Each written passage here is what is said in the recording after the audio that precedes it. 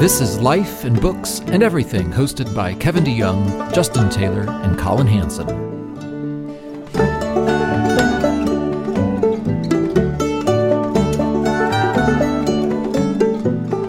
Welcome back. Glad to have you with us for week 2 of who knows how many on our podcast. I'm joined with Justin Taylor and Colin Hanson. Good to have you guys back on our podcast, which is called Life and Books and Everything. We're going to talk about one of those three things, or all. You're That's so right, good so. with names. I mean, you're finally paying me back after I named your book. It's true. It's true. No, I've been trying to find an excuse to use this title from Acts 17, which I've loved, and so we're just subbing out breath for books because I think that's accurate of things we love and things we like to talk about. But finally found an excuse with you guys. Well, thanks. I think it works. We are going to talk about some coronavirus stuff and some book stuff. But before we get there, I'm wondering, all of us are like sports. I was going to say into sports, but that could give the illusion that we are great athletes. As Justin put on Facebook, we have faces for podcasts. We also have athletic prowess for it as well. Let's be realistic, though, here, Kevin. Only one of us is doing triathlons. Well, I didn't want to go there, but I have been not Justin and me. I have been running often in this quarantine. What else am I going to do? But sports. So, have you guys been watching The Last Dance, the Jordan documentary? And here's my little 30-second rant on that. Everybody's a Jordan fan.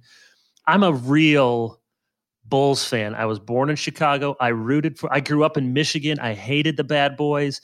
I had to suffer through lots of ignominious defeats. And when they finally broke through and won, I still have it somewhere in the attic.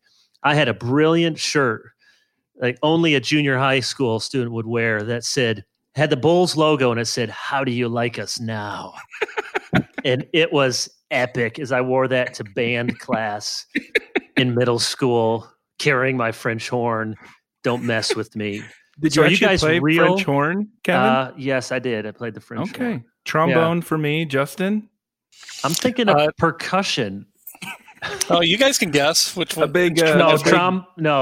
Trombone, baritone, something low brass. If it were percussion, it'd have to be bass drum or timpani. One of the two. All wrong. The tuba. Well, yeah. That was just assumed. It was fifth grade, and it was normally designed so that you would have one at home for practice and one at school, but they only had one. So I had to carry from Lincoln Elementary School back home to my house a very large tuba, which it's not that heavy, but it's very awkward to carry down the street. So, and it sounds absolutely horrible as a fifth grader playing it solo in your room. I'm sure it does. You didn't even have VeggieTales to sort of boom, boom, boom. My brother's never going to listen to this, so I can tell the story. He played the trombone, and he had one of those cool sort of like, not quite a varsity jacket, but like a school windbreaker sort of, and it had his name, and then it had marching band on the back, and on the front it had his instrument. So it said Peter, and right underneath it said trombone.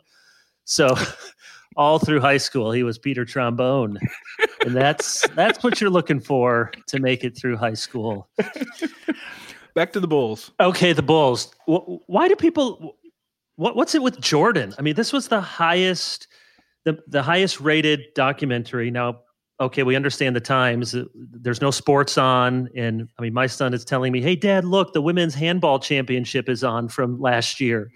Hey, the Berlin Marathon from 2018, that really happened. The Berlin Marathon from 2018, should I hit record? Of course you should. Okay, so the competition's down, but what is it about Jordan, and are you guys legit Jordan fans?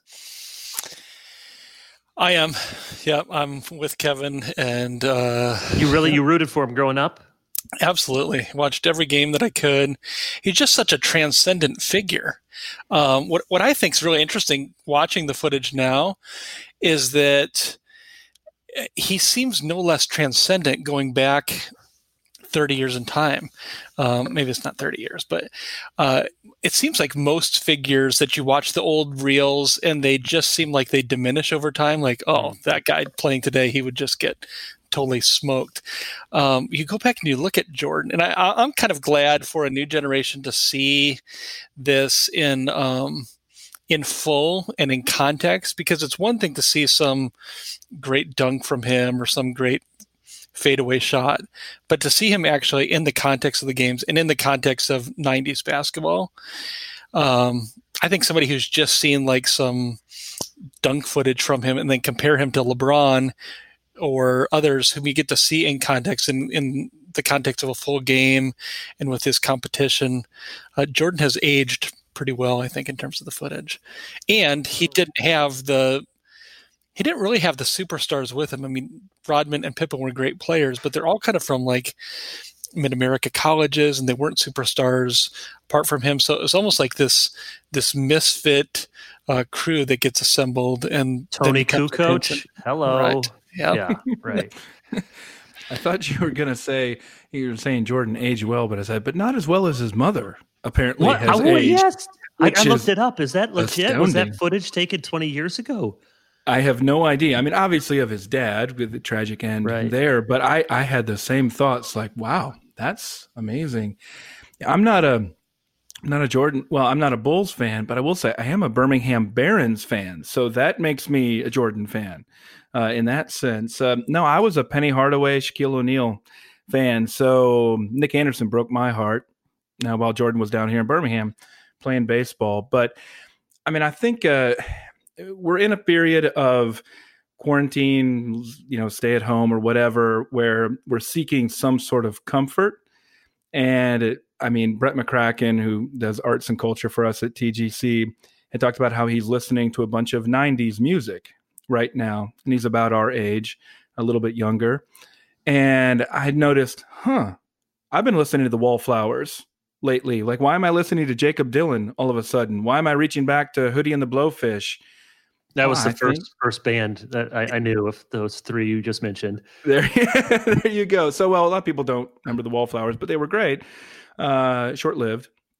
But just reaching back to something that's familiar, something that brings positive endorphins, and I think that's probably something to do, at least that documentary. But I remember seeing our friend Matt Smethurst say right away, early on in the lockdown, ESPN, bring this documentary up, rush it to, and America cried out for it, and ESPN delivered, and we're all benefiting from it, and it gives us something to look forward to. I mean, we're coming off the draft, and I was texting or talking with a friend last night, late into the night, about the draft, and I realized this was like a little oasis of normalcy of what my life used to be like, and hopefully will be again. But I don't know when. That's how it felt to me, at least. You just felt something was normal again when they booed Roger Goodell.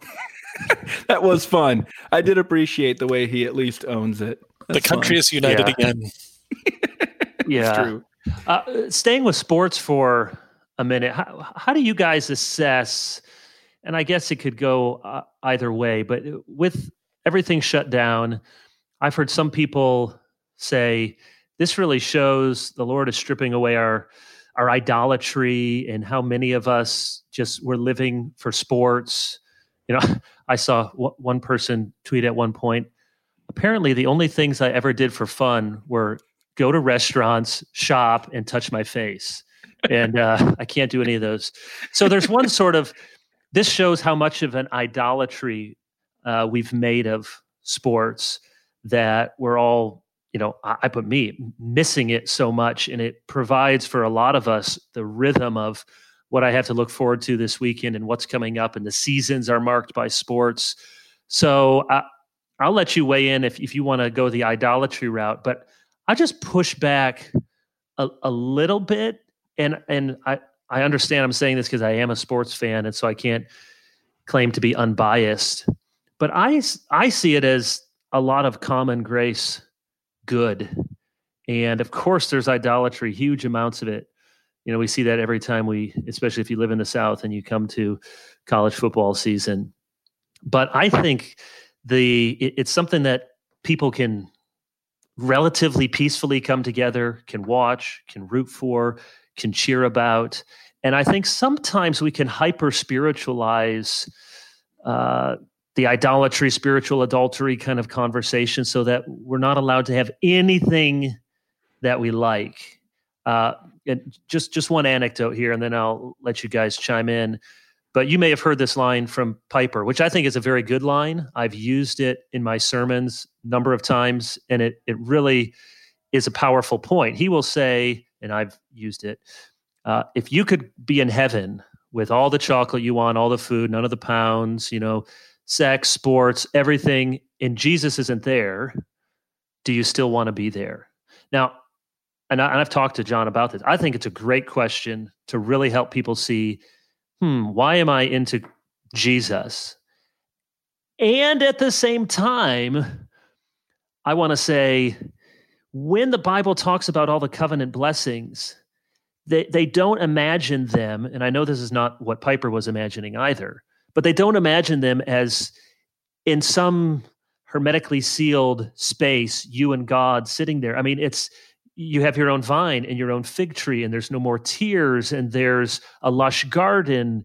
That God describes his covenant blessings in terms that we can understand of material prosperity. Now, not in the here and now, but in the life to come. And so I want to make sure that we're not de facto Buddhists who act like the way to really have peace in this world is to do away with cravings, do away with desires, when Jesus seems to say, yeah, I can give those to you even better. So disagree with me or give the other side. How do you think of this? Is this showing us our idols, or just taking away gifts that we should have been more thankful for? You go first, Justin, to also disagree with Piper. Go. Not disagreeing, just saying that whenever I use that line, I use it, and people in the congregation, I can tell that hits them, and it should. And then I'm quick to say, and yet, blah, blah, blah. I give a little caveat, and I've talked to John about that. And I don't think he disagrees. Yeah, and it's one thing to agree or disagree sort of in theory, and then it's another thing kind of in practice and in reality as you kind of watch your own heart and life and time and that sort of thing. So I think I agree, Kevin, with everything that you're saying there. I think we'd all agree, like it certainly can be an idolatry, and not just theoretically, but for many people it is almost by definition idolatry. I mean, when your emotions and sense of spiritual well-being are so tied up with the performance of 18, 19, 20-year-old athletes, and you find incredible amounts of anger at somebody who's made a decision on 4th and 1 that you would disagree with, it really can easily become imbalanced.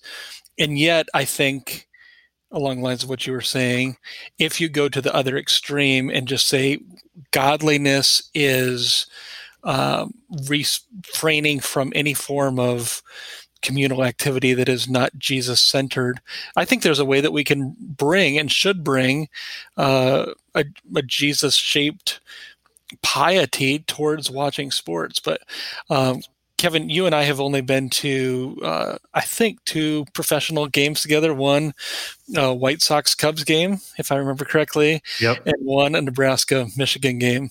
And we were both on opposite sides there, but it was a thrilling Nebraska comeback. And we had left the game early and watched it. They didn't win. Michigan State won, but they almost came back. Like 3 touchdowns in the 4th quarter and could have tied the game. I was really sad that night going to bed at your house. But I think it's the sort of thing, like, if that had lingered on, like the next day, I'm just kind of, I can't get out of a funk because Nebraska lost that game, and it lingers on. I just think we need to be asking ourselves that question of regularly, is this getting out of proportion? Are my affections in proportion to such a way that that I get so excited and energized by college football that I never really do about corporate worship or about reading my Bible and about praying and the things of the Lord. So I agree. It's kind of a both and. I think it's very easy to go off on letting the pendulum swing too far to either direction. I do think there's a danger in saying, yeah, it's a both and therefore I'm never going to ask myself any hard questions about whether I might be falling into idolatry. I hope my kids grow up loving sports. I hope they love playing sports. That's one angle that we haven't quite looked at here, of the idolatry of pursuing that athletic glory yourself. And I just was never good enough to be able to have to worry about that terribly much. God was kind in that regard. But I hope my kids grow up and love sports, in part because, Kevin, it's one of those common graces. I've noticed that it's almost just like there's something missing now that I would love to be sharing with my son. I was supposed to be his coach for his little league team, which of course didn't happen. Would be loving watching Royals games with him right now and haven't been able to do that. And it makes me sad, more sad than it makes him. He's 5, so it's not that big of a deal. But I hope we are able to share that in the future. And I don't generally cheer for the same teams as my own dad, because I, for some reason, decided I wanted to rebel in that way. And it's a lot less fun that way. I wish my dad and I were always cheering for the same teams and could share that in common. Same with my uncles and all the people that I grew up with. Cheer for the South Dakota Warriors or the well, Mitchell we are Corn both, Palace. Of course, we are both South Dakota State Jackrabbits fans and also Northwestern Wildcats fans. But the key distinction is he's a big Minnesota Twins fan, and of course, I went otherwise to the Royals and also the Vikings and basically the Minnesota teams there. But I hope they care about sports, but I hope they care little less than I do or did at one point. I think I owe Iowa quarterback Ricky Stanzi an apology. So if Ricky, you're out there listening now, I said some pretty bad things about you while watching Northwestern defeat you when you were undefeated. And I've got some regrets related to some things that I've thought and I've felt and also have said about that, which I think are in keeping with sort of the fruit of idolatry there as well. And I know, Kevin, you were gloating at the time, but I've never seen such a wide-scale repentance of idolatry than living on the north side of Chicago in 2003. That was pretty remarkable there. Bartman brought a lot of people, and the rest of the Cubs brought a lot of repentance to a lot of Christian friends of mine then who had a lot of hopes invested in the Cubs. And of course, when you lose that painfully, it's pretty brutal. But so I hope it's a good thing, but it clearly goes wrong for me personally. Well, I hope that we can go back to sports from time to time because I think it's really important. It's something that I'll say a whole lot of Americans, a whole lot of people around the world care about, and there's a way to care about it in a way that honors God and a way that dishonors him. And so I appreciate you guys challenging me on that and being willing to talk about it. But let's talk a little bit about coronavirus.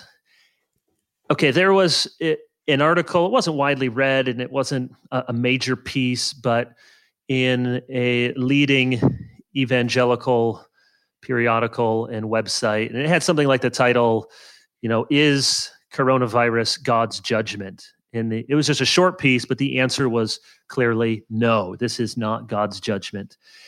And I think that's certainly a defensible position, but here's where I want to dabble in perhaps danger just a bit. I don't know if this is God's judgment upon the world. I certainly would not say pastorally, you got coronavirus, it's a judgment upon you. But that's not how God's people understood judgments. They understood them often groups and nations. So I understand the pastoral dilemma, but I think we are too quick to pass by this category that God might be judging us in some way. And we've talked outside of this podcast about the book God's Judgments by Stephen Keeler. Did you say this is Garrison Keeler's brother? It is, yep. I did not know that. It makes sense. PhD, University of Minnesota. God's Judgments Interpreting History in the Christian Faith. It's a serious book. It's an academic book by a trained historian, and Mark Knoll writes the foreword, and Mark Knoll basically says, you haven't quite convinced me, but you've sure given me a lot to think about. And all of us have been trained in kind of academic historiography in different ways. And so we know that this is off limits. You can't do generally respectable history and say the cause here is God. You can understand that as a Christian, but you sort of bracket that. And that's another discussion. Is that wise? I think it can be appropriate to do that. But Keeler is arguing, no, we see in the Old Testament and the New Testament that God judges nations. And while I agree with his basic argument that we shouldn't be quick to dismiss current events as God's judgment, the problem always is, and I find the same thing in his book, when he gets to it, you think, well, I'm not so sure that's convincing. So he has what specific judgment 9/11 was, and throughout history, the burning of the White House by the British, what judgment that was. And then you have to scratch your head and say, I think you could probably make 6 or 7 arguments. So I would not want to claim I know why God might be judging us. But I would say this, from church history, it is absolutely the case that if we were back 2 centuries, maybe even a century and a half, certainly longer than that, we would be having many, many leading pastors and preachers preaching sermons about how this plague is God's judgment. Just to give you one example, all roads lead to John Witherspoon. This is from a fast day sermon in Scotland in 1758. Part of the context is the 7 Years' War, known as the French and Indian War in North America. But it really was, in some ways, the First World War. I mean, it involved all of these major powers in Europe. And I won't read all this, but he says, coming to the end of his sermon and applying these different scripture passages, he says, we have of late suffered under a variety of public strokes. We have not only had for some time past repeated threatenings of scarcity and dearth, but vast multitudes have been afflicted with famine, which is one of God's sore judgments. Has this not been the providence of God sensibly frowning upon us? And we have visibly frustrated, or he has frustrated almost every one of our attempts. We have turned our backs, faint-hearted before our enemies in almost every encounter. The greater and more formidable our preparations for enterprise, the more pitiful the issue, the more shameful our defeat and disappointment. He has obstructed our trade. We have loss of territory, loss of honor, expense of treasure, and on he goes for pages. Clearly, and this would not have been controversial. He's saying the reason we're losing this war, the reason we have famine, the reason we're hungry, God's judging us and we're not listening. We're not really repenting. So why is it that we seem, and I have ambivalence here, I admit, but why is it that this seems to be a category for almost no one as we reflect on the current predicament? Yeah, I think you're totally right in terms of the mainstream historical guild, and not just talking about the secular historians, but Christian mainstream historians. The Overton window, the range of acceptable options that can be proposed, has so narrowed that it's almost not even possible for debate. Keeler is one of the few who's written on it, and he doesn't have a major teaching post, isn't doing a ton of publishing, even with mainstream presses. So, it is a very minority view. David Bevington, I don't recall if he's actually talked about God's judgments per se, but in terms of providentialism, which is the broader category that you're talking about, can we say, leave aside God's judgment, can we say that God did this, or that God is sovereign over this, or that he was the cause of this? Even Christian historians seem to want to focus almost entirely on secondary causation. So I do think it's problematic that it's not even sort of up for debate and is oftentimes in books on the topic dismissed in a paragraph or two. And I think some of the dismissals have legitimate points, or there's legitimate arguments to consider. Carl Trueman says that if I ask you why the planes hit the Twin Towers and you say God's providence, you may have said something theologically true, but you're not actually telling me much. It's like saying that the towers fell because of gravity. Interesting point, legitimate point, but historians tend to be more caught up in secondary causations and something that can be analyzed and debated. So I think that I'm with you, Kevin, in it seems incontrovertible to me that God would still issue judgments, and yet our confidence or certainty about specifics in terms of what God is actually doing through it or why he has done it become a little murkier. I suppose one biblical parallel would be that we have biblical judgments in redemptive history, and then we have God authoritatively interpreting those judgments. We don't have him authoritatively interpreting every natural phenomenon that took place outside of the redemptive historical storyline. So if there is some earthquake in Asia in 1000 BC, is that a judgment from God? We don't have his authoritative interpretation of what he was doing, why he was doing it. But I do think we have basic biblical principles of Jesus saying, hey, that tower fell over there. Let's not analyze why it fell. Let's analyze what your response is to this phenomenon. And it's always a call to repentance. It's always a call to return to Christ. It's always a call to examine our sin. And it's always a call to walk in integrity and walk in the light. And so, yes, I agree with everything I think you're saying. And it's a really interesting discussion, I'm sure. And one of the things historically I think you see in these pronouncements from an earlier century is they tend to focus on repenting of the church's sins. Now, to be fair, Scotland was a Christian nation, and so repenting of the nation, repenting of the church is the same thing. But where we see mischief, intentional or not, in our own day is saying, okay, this is God's judgment, and it's conveniently a judgment on none of the things I do, none of the people I'm with, but it happens to be a judgment against all the things that I already had been speaking against. And it's that famous C.S. Lewis essay, The Danger of National Repentance, where you are claiming to repent, but you're actually repenting of the sins of a whole lot of other people. You're not including yourself in it.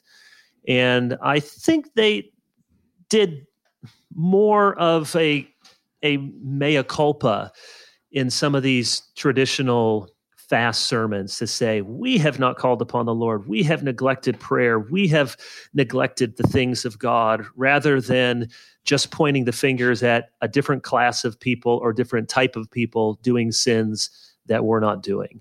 Colin, you read history as much or more than either of us. How do you make sense of this? I'm working on a book right now, and actually we were talking this morning with my co-author about it, and we were trying to work. Who's your co-author, Colin? Sarah Eekhoff-Zalstra. Oh, yeah, who she's works great with us at TGC. Has been working with me all the way back to 2004 at Christianity Today. But what a great Dutch name. It is. Well, she's a great Dutch woman. Strong. She's thoroughly Dutch. And one of the questions that we were talking about today is we went back to 9/11, and do you guys remember what the Western interpretation was of why the towers were attacked on 9/11? Why do they hate us? Yeah, why do they hate us? What do you guys remember from that? Well, I feel like Professor Hansen is really putting us on the spot. Well, I just want to make sure. I mean, I have my own interpretation, but I'm interested to know what you guys think of when you. I remember reading lots on that, and you'd get responses from the right and the left, though that question, why they hate us, tended to be more of a question asked on the left. Mm-hmm. And it would often be accompanied with no small amount of American self-recriminations. Well, they hate us because of our debauchery. That might be more on the right. They hate us because we haven't treated immigrants well, or they hate us because of our anti-Muslim rhetoric. They hate us because we're warmongers. Yeah. And then others, maybe more on the right, they hate us because we've been successful, because of our freedoms, because of our wealth. Again, I think they tended to be conveniently, they hate us for things that I already dislike in other people. Yeah, that's my point. Justin, anything to add to that from your interpretation of that? No, other than the Jerry Falwell comments that he went on Pat Robertson, and it's all because of the gays, and that's why this happened. Right. Well, you guys remember what are the replacements? What's the replacement for the Twin Towers called? The Freedom Tower, right? So it seems that from what I can recall, what I remember, the kind of dominant view, and it wasn't the only view, but the dominant view was they hate us because they hate our freedoms. They attacked our freedoms. They hate that. And George W. Bush was very explicit in building exactly. it. So probably more than anybody else, President Bush was responsible, and nobody else had a similar kind of platform to be able to shape that response. Okay. What evidence do we have that was ever true? I could just be missing something, but it was almost like that was just assumed. So, Kevin, to your point, it seems that the interpretation of events seems to tell us a lot more about ourselves than it does about God.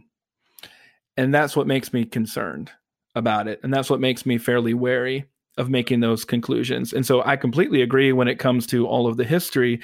And there was some discussion recently about this online of somebody saying, hey, why are you talking about God in judgment? Just go to Jesus in the Gospels.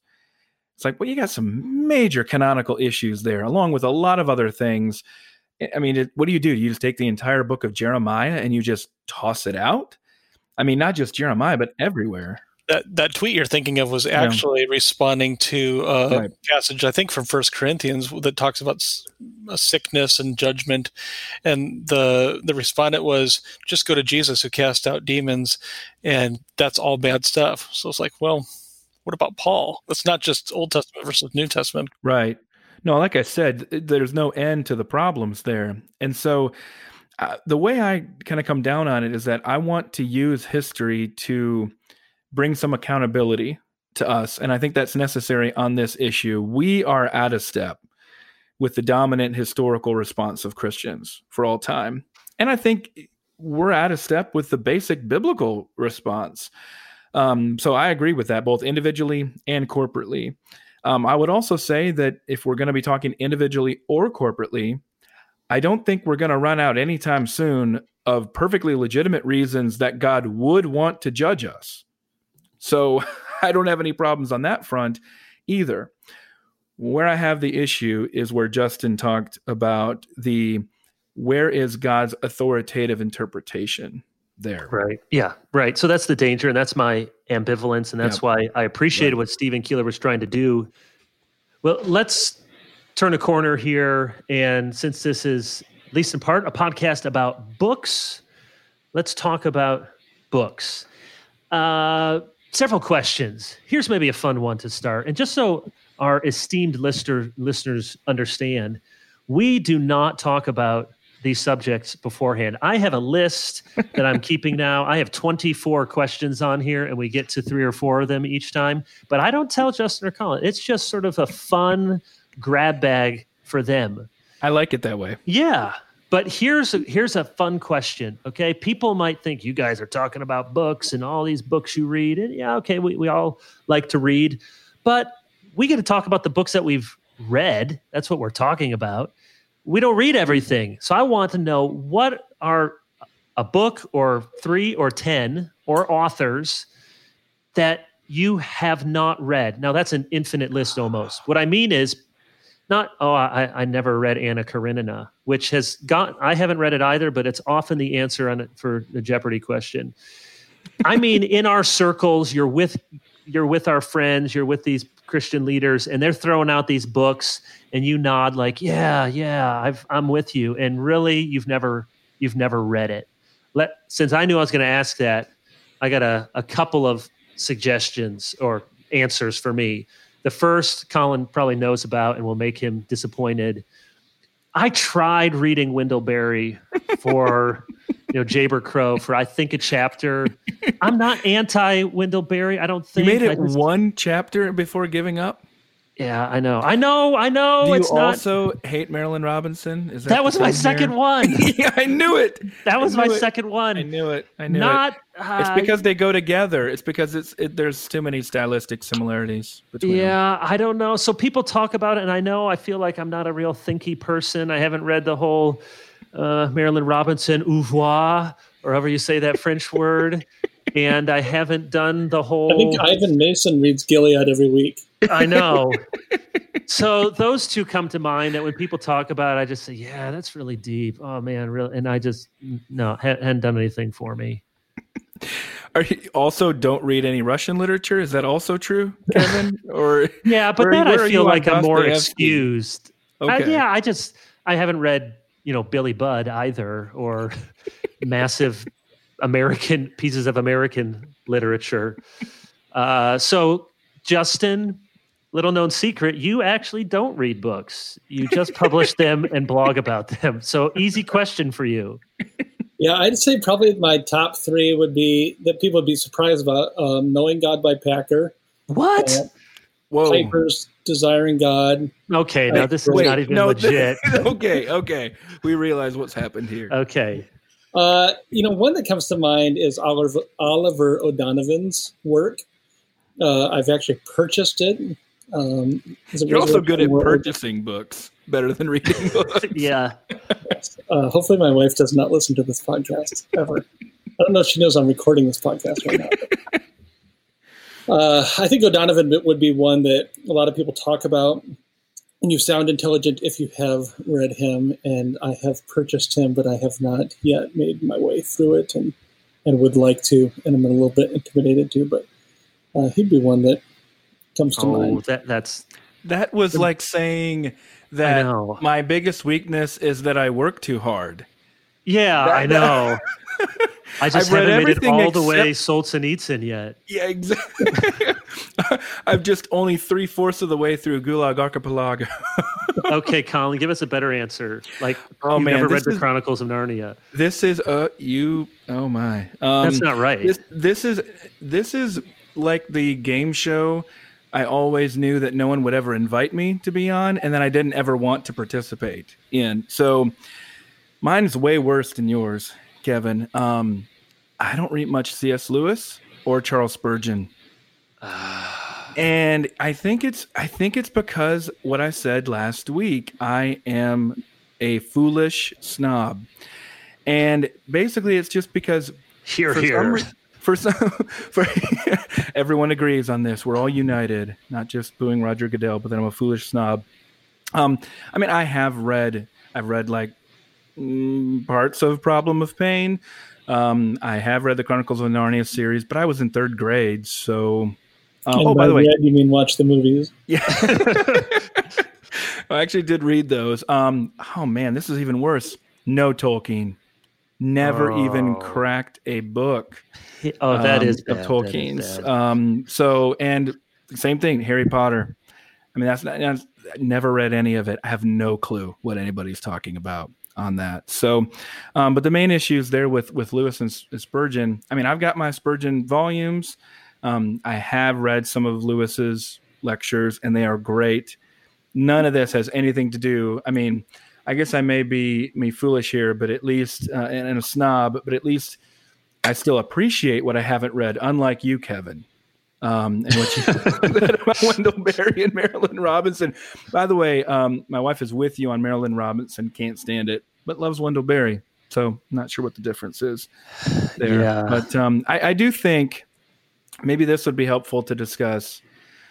I think that fiction takes a long time to get into. And maybe it's always been that way. Maybe it's just that way for me. Maybe it's that way. I feel like I have to enter that world. And sometimes if it's a long novel, 1,000 pages, 700 pages, it feels like it takes me 200, 300 pages. We're still meeting people into it. Yeah. So I don't think I mean, maybe you would still hate it, Kevin, if you kept going. I didn't say hate. A fiction book, I usually say I'm going to give it 50 pages. Maybe I need to give it more. I just don't think that's the way fiction's written. So I'm just not sure it works that way. Because with nonfiction, and this is going to be a good segue, nonfiction, you got payoff on the first 5 pages. Because if it's a good nonfiction book, the thesis is there. You got it. Yeah. In fact, a lot of nonfiction books, you can read the introduction and you got the main gist, enough to talk about it and footnote it in a dissertation, where fiction books don't work that way. But it's a great segue because none of us are reading fiction like we read nonfiction, nor as we probably want to, or at least feel like we ought to. But give me some fiction books that you've really enjoyed, and here's some qualifications. You can't go back into high school.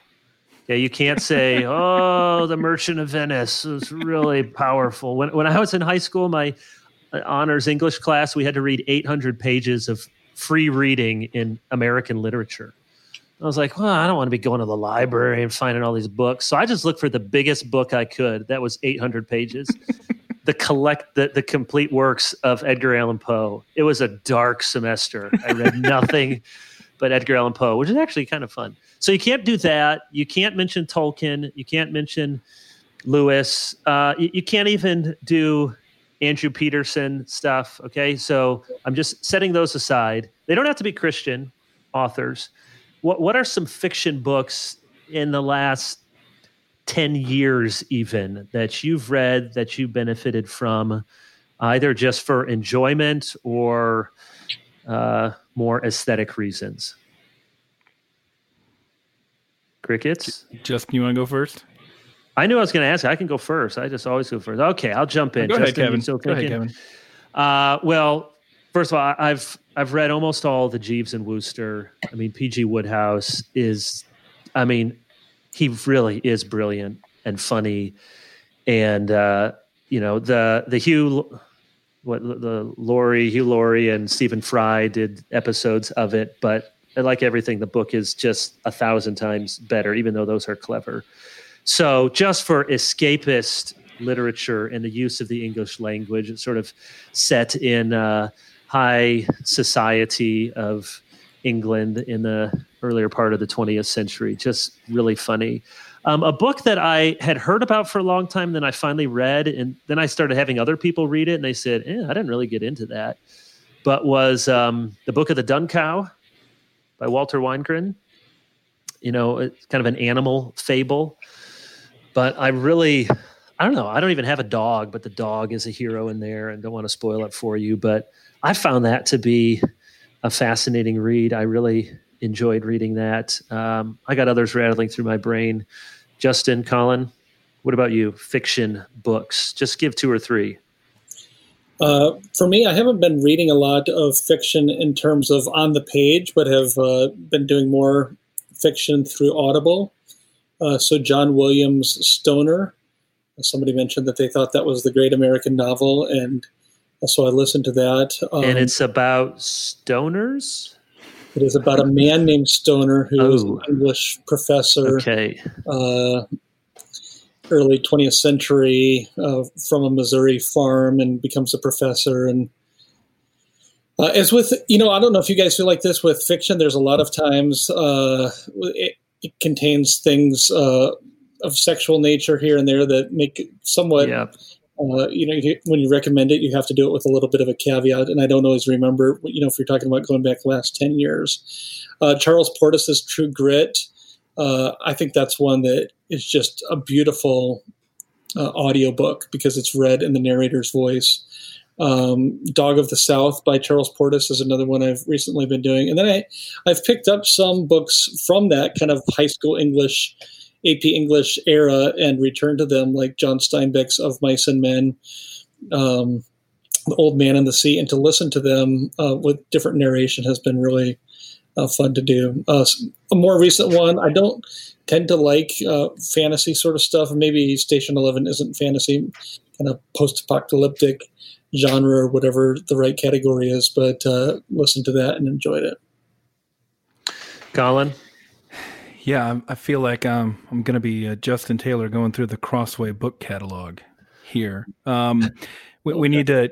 I mean, if this podcast goes past like 4 or 5 episodes, we're going to have to come back to this topic. So, I am unashamedly. I read a lot of fiction, and I like it. I'm not always good at reading it, but I read a lot of it, and also, I've just learned that with my fiction, though, I have to issue warnings when I talk about it, because unless you want to spend 1,000 pages in medieval Scandinavia, maybe don't listen to my recommendations. Kristin Lavransdatter? Exactly, by Undset. So, great. I mean, generally, I've gotten good feedback from other people who liked it. I really appreciated that one. It would be especially a good pandemic read. Spoiler alert on that one.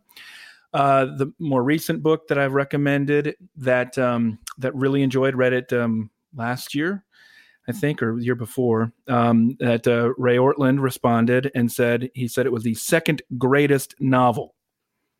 So that was his view. That is A Fortunate Man by Henrik Pontoppidan. It's an early 20th century Danish piece there. And again, it's about all sorts of philosophy and interesting things there. But I'll give some of the other ones I'll give will be they're just more fun or just a little more accessible. I mean, I know a ton of people who've read All the Light We Cannot See by Anthony Doerr. That's a great book. I mean, especially I'm a sucker for World War II stuff. So the 2 books, Life and Fate by Vasily Grossman, and also Stalingrad. Stalingrad came out last year in translation for the first time.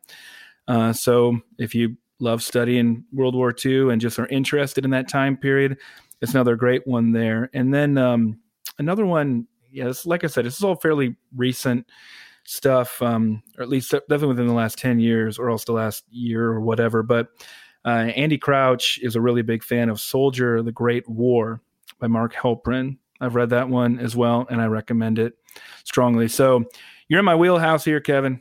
I love this stuff, and I love to make book recommendations on fiction.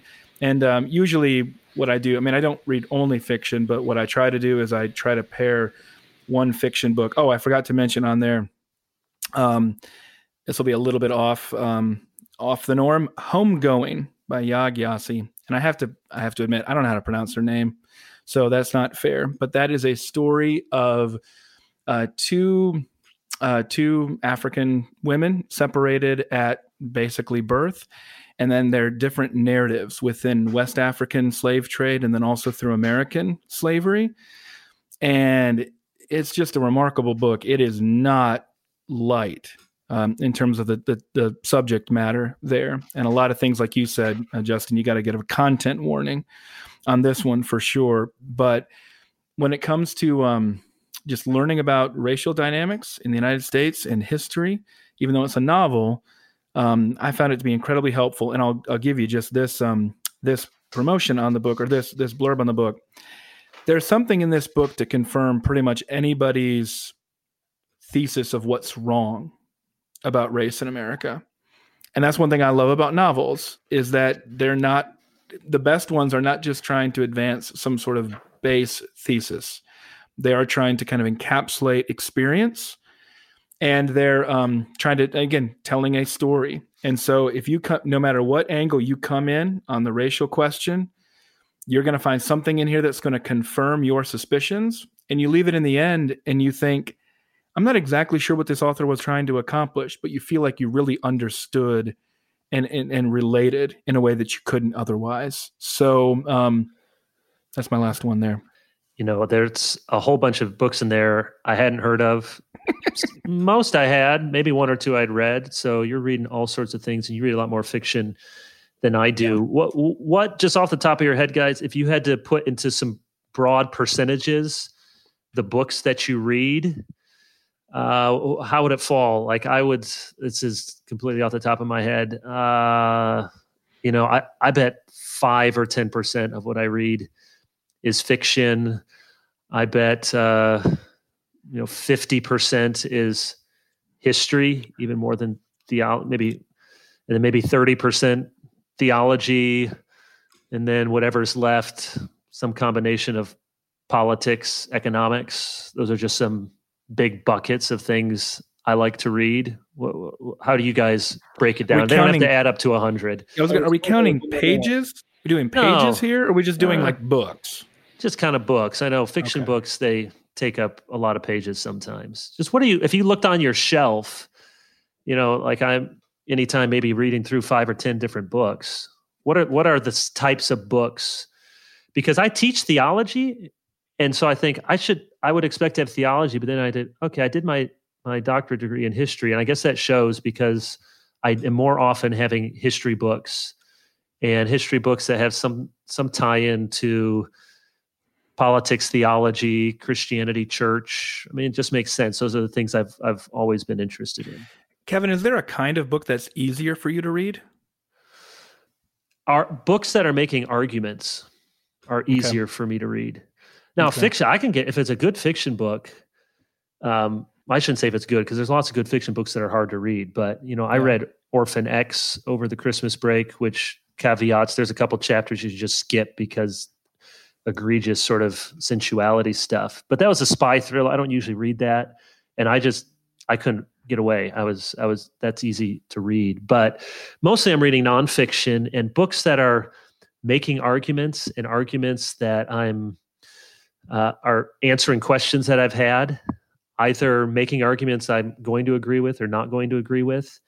And that's true too. This is another podcast, but and you guys are not preachers by trade, but I've talked to other preachers, and for me, when I put together a sermon, the easiest sermons for me to put together are the sermons that are making an argument. I don't mean argumentative, but they're arguing for, what Jesus meant in the Olivet Discourse, or they're arguing for why we can trust the resurrection. Those things, the harder ones are when it's a passage everybody knows about, and I have to think of a way to, make it really feel and sink home. And I've talked to other pastors say they're just the opposite, and they love those passages. It's obvious on the face of it, and then they can kind of play with it. I like passages that are difficult, and that probably says something about what I like to read. And I got one last book question from that, but I want to make sure you guys can answer. What sort of percentages are you reading? The reason I was asking that, Kevin, is because as I've grown as a reader, first of all, it's just I'm not the same reader that I was at 39 that I was at 29, and certainly not at 19. And some of it is my interests have changed, but also it's because now I've accumulated a lot of knowledge that helps me to be able to read books. And so I have a little bit different perspective now on like, how could Don Carson and J.I. Packer have done so many book blurbs? Well, in part because they kind of know what's being said. Right. In the books in many cases. And so that's just totally changed for me. But the reason I asked, Kevin, is because there's certain kinds of like philosophically oriented systematic theology is extremely difficult for me. Oh, I love that. Yeah, I know. That's what I'm saying. So like 1,000 pages of that would just tax me in extraordinarily difficult ways. A 500-page commentary is very hard for me. It just, and not as hard as reading, some sort of science text or something. But it's just, I've just had to, it's hard to admit, this is kind of like a podcast where I talk about all my things that should disqualify me, like not reading Spurgeon and Lewis. But I don't know if there's somebody listening that needs to hear that we're not all gifted in the same ways as readers. And what I've just noticed about myself is that I am a strongly narratival thinker.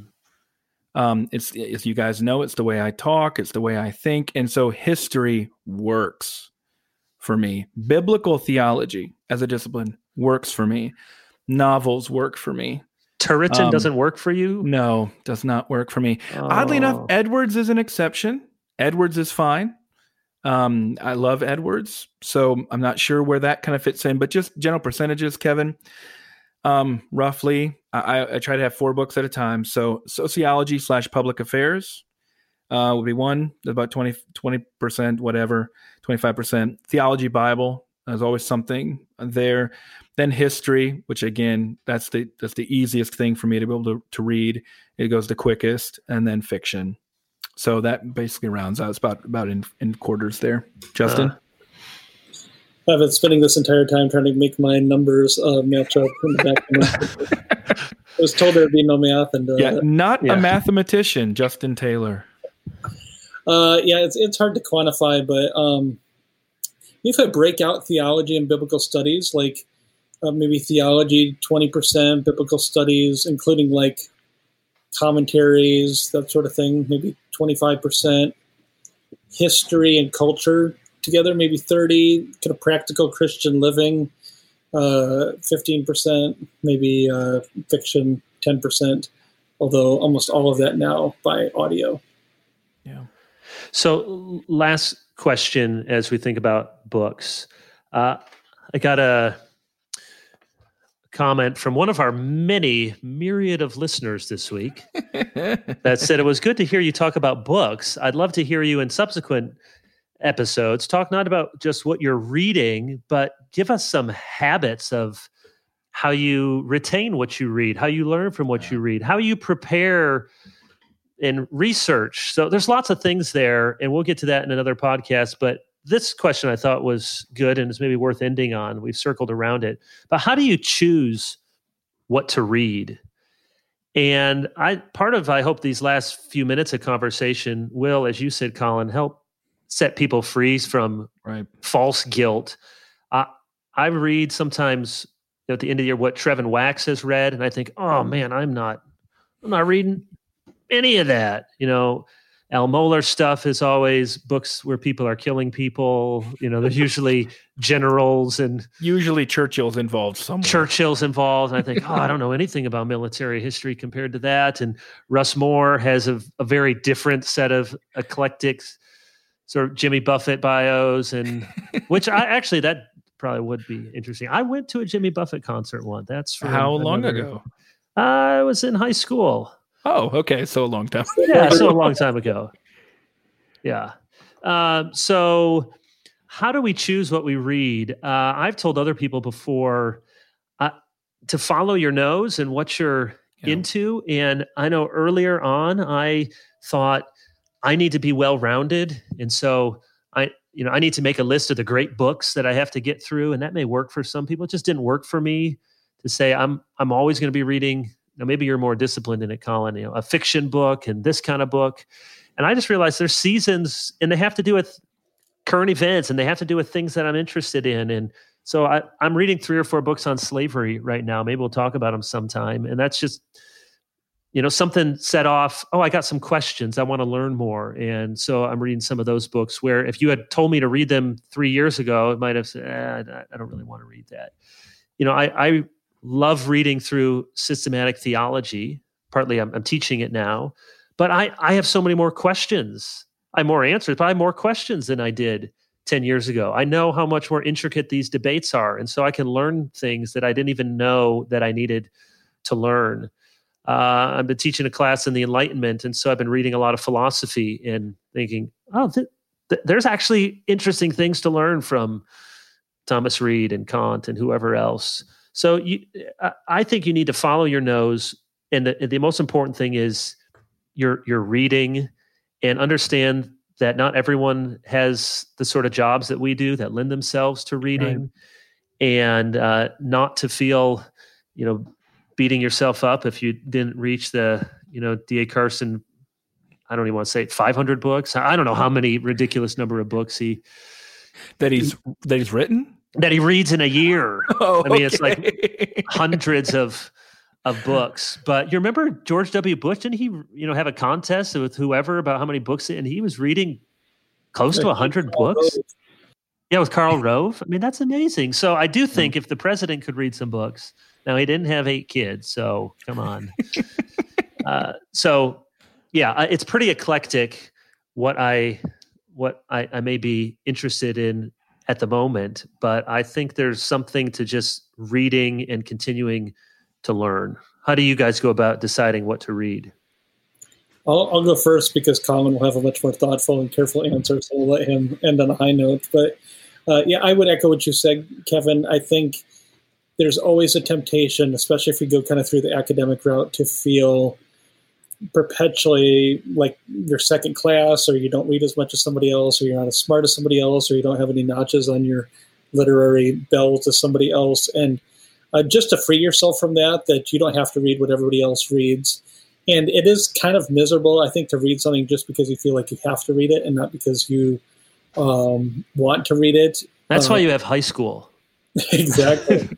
And I know people disagree with me on this. I don't think you need to finish books. And I think you can benefit from books even if you've read 3 chapters out of it and jump off if you want to go into something but not else. Wendell Berry's Jayber Crow, 1 chapter in. That doesn't do you any good.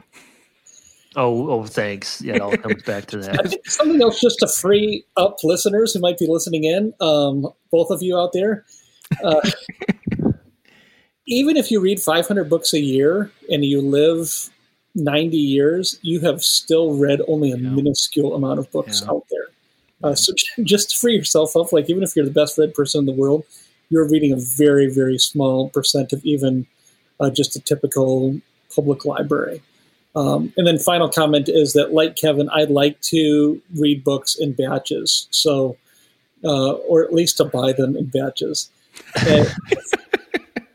If I pick up a book on slavery, I want to find the 4 best books on slavery, or on Abraham Lincoln, or on something happening culturally, so that I don't just get one perspective. And I think it kind of enriches all of the books when you look at more than one at once on the same topic. That's helpful, Justin. I would say just overall, just make sure you are reading. That's why I do the different genres, not necessarily to push myself, but because I want to make sure I'm just always in the mood to read something, and my moods change. So part of it's just make sure you are reading and pick up what strikes your fancy at that moment. A lot of my choices come from recommendations. I think it's important, though, to find recommendations that come from peers, i.e. people who are on your level. It wouldn't do you any good if you were 18 years old and had never read much fiction at all, and you're listening to me talk through this and say, oh, okay, so I'm just going to start jumping in on that stuff. That wouldn't make any sense. It wouldn't be a wise decision there. So find people who are generally on your level to be able to help introduce you to things and be able to understand how to make those choices. And then do find somebody who is a step ahead of you, who can tell you, no, don't spend your time on that, but do spend your time on this over here. That's one thing I would recommend. And then also, it was a life-changing experience for me to study Russian literature in college. If I had set out to do that on my own, I would have failed. So if you want to jump in on Brothers Karamazov, you want to jump in on Dostoevsky's canon, go for it. But don't be afraid to ask for help, whether it be watching lectures or listening to them, or buying an introductory copy or something like that, or just telling yourself, I'm going to have to ramp up to that and not just jump in on that. I think the importance is to see reading as a genuine delight, and also as a chance for God to edify you, and to be able to sanctify you, and not as some kind of badge of declaring your righteousness before men. So I'd be aware of that, especially if you're younger and you're listening on this podcast. I'd be very careful about that. It's really wise, and it can seem like a silly thing, but we've all been around, and we've been those sort of people. I'm sure. I know I have. You just hear people talking about books. I mean, I want to jump in and say something about Dostoevsky. I maybe had to read something in high school. I don't remember. So I'm not reading that. And I have, you all know this, and Justin better than both of us. Piper has been a real example of humility in this area, because he's admitted all sorts of times publicly he's not a fast reader. And I've been in lots of settings with, lots of people that you all would know, and Piper never puts on airs that he's read all these books. And yet you can reliably assume that if he has read something, he's read it as carefully as anyone. And so there's different ways to read. That's part of what I've had to learn too, is Justin's right. Sometimes you read 3 chapters and you've learned something from it and you know where the book is, and maybe you go back and you know where to find something in the other chapters. And then sometimes you pour through a book word for word, line by line. And other times you say, I'm going to give this an hour to try to get some big ideas. And it doesn't do us a lot of good to just be able to tell people we've read all these books that we have sitting on our shelves if we haven't been shaped by them, if we haven't been changed by them, if we haven't been challenged by the really good ones. And so there are lots of good examples of not only reading widely, but reading deeply and using it as an opportunity to give us wisdom and edification, not to puff up. Thank you, men, for being here. I have so many other things I wanted to get to. This podcast is not sponsored by anyone yet. If it were, it would be by the Pizza Ranch. So if you are near in my gluten days, there were many, many joyous occasions. Better than books is cactus bread. So I encourage all of our listeners to go sit at a buffet with lots of people right now. Yeah, that's right. No, that's right. Go find some books by yourself under the sneeze guard and enjoy some cactus bread. Go to everybody's favorite pizza joint because they serve fried chicken. It is. If you can do both. And that cactus bread is nigh unto lembas bread. Now I know you didn't read Tolkien, so that's escaping you. No idea what that means. And I have sent both Kevin and Colin pictures to prove that in Minnesota there is a pizza ranch with a bowling alley inside. That's just known as a dream come true. We have no sponsor. We're just. Is it trying Kirk to work Cousins doing advertisements for Pizza Ranch? Of course. Who would be better than Kirk Cousins? Who would? Shout out to our friend of the show, Kirk Cousins. Oh, he's a longtime listener. Friend of the show. We don't have actual sponsors, but I do want to honor a good friend of ours, a real friend of ours, and that is a very close friend of mine. Just texted me and said he said, this has to win a book award this year. Dane Ortland's Gentle and Lowly, The Heart of Christ for Sinners and Sufferers, published by our good friends at Crossway. Are you sending me a copy, Justin? They didn't send you a copy yet? I can't remember. I guess I'm the special one. Yeah. Oh, you can't remember. You get too many of them. Oh, it's true. 50% off. Pretty important people over here, Colin. All right. Who enjoy the Pizza Ranch. Yes. Okay. Well, thank you all, and hope to talk to you again next week.